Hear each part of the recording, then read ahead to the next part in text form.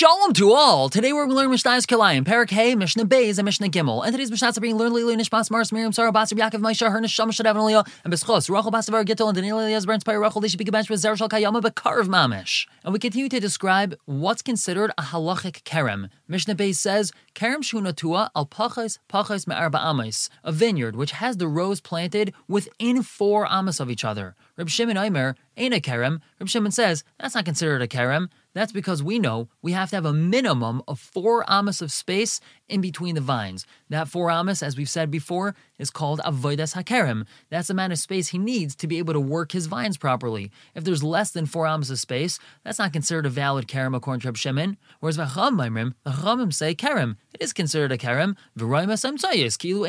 We just pretend the middle ones aren't there. So let's say he has rows 1, 2, and 3. And in between rows 1 and 3, there's 4 amos, but interrupting that 4 amos of space is row 2. So the Chachamim say, we just pretend row 2 isn't there, and here we have 4 amos in between rows 1 and 3. Now, how is it the Chachamim say we could pretend that it's not there if it is there? Especially since Reb Shimon says, if it's there, and it's not considered a kerem. And the answer is because it was very normal for people to plant vines squished together, and they would just look at which ones would be successful, grow strong, grow juicy grapes, and the other ones they would uproot, and they would use that wood as firewood. So according to the Chachamim, since anyway these vines in the middle row are going to be uprooted, we just can pretend that they're not there already now, and it's considered like a kerem. Whereas according to Reb Shimon, people don't do that lechatchila. They're not going to plant a row in the middle that's going to take away the nutrients and make it difficult to work rows 1 and 3 just in order to uproot it later on. If they feel that some vines later on down the line aren't doing well, so they'll uproot them and cut them down. They're not going to plant their vines like that, and therefore, according to Reb Shimon, since we have rows 1, 2, and 3 too close together, it's not considered a kerem. And moving on to Mishnah Gimel with more halachas about planting something in a vineyard. Charetz shehu oiver bekerem amek asara v'rachav arba. A charetz, a ditch that's passing through a kerem, and it's 10 tfachim deep and 4 tfachim wide. We've already learned about these ditches before, and here's another halacha. Rabbi Eliezer ben Yaakov says, Im hayimofolosh meiresh hakerem vad soifai.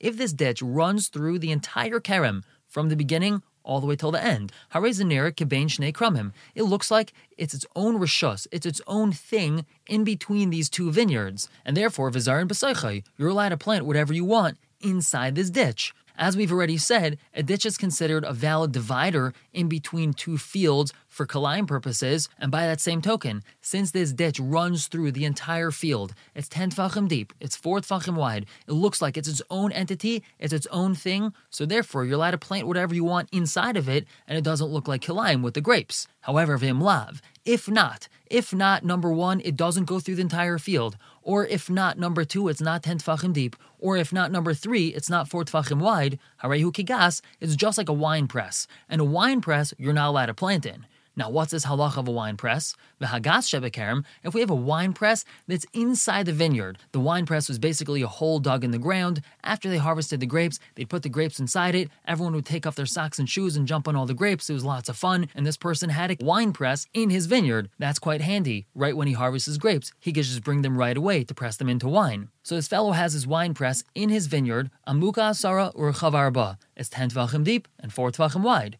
Rabbi Eliezer says, Zarim B'Seicha, he's allowed to plant whatever he wants inside of it. That's because it's 10 tfachim deep, 4 tfachim wide, it's its own thing. However, the Chachamim Aser, that's because even though it's 10 tfachim deep and 4 tfachim wide, since it's within the vineyard, it doesn't run the entire length of the vineyard, it's considered to be in the avir hakerem, in the airspace of the vineyard, and therefore you would not be allowed to plant inside of it. This is the halacha regarding the wine press, the gas. Now we can understand why Rabbi Eliezer ben Yaakov said that if your ditch doesn't run through the entire field, you're not allowed to plant inside of it. It's considered to be part of the vineyard. It's part of the avir hakerem. It's in the airspace of the vineyard, so therefore no planting in it. Now another halacha, shemera shebekerem gavoya asara uruchav arba. We have a watchman's mound in the vineyard. It's 10 tfachim high, 4 tfachim wide. What's this watchman's mound? So it's a mound of dirt that's 10 tfachim high, 4 tfachim wide that the watchman would stand on. Now he has somewhat of a bird's eye view of the kerem, and he's able to see, is someone stealing grapes? Are there animals coming and taking grapes? Are there any issues? So even according to the Chachamim, Zarin B'Seicha, you're allowed to plant on this mound. That's because, since it's 10 tfachim high, 4 tfachim wide, it's considered like its own entity, its own rishus,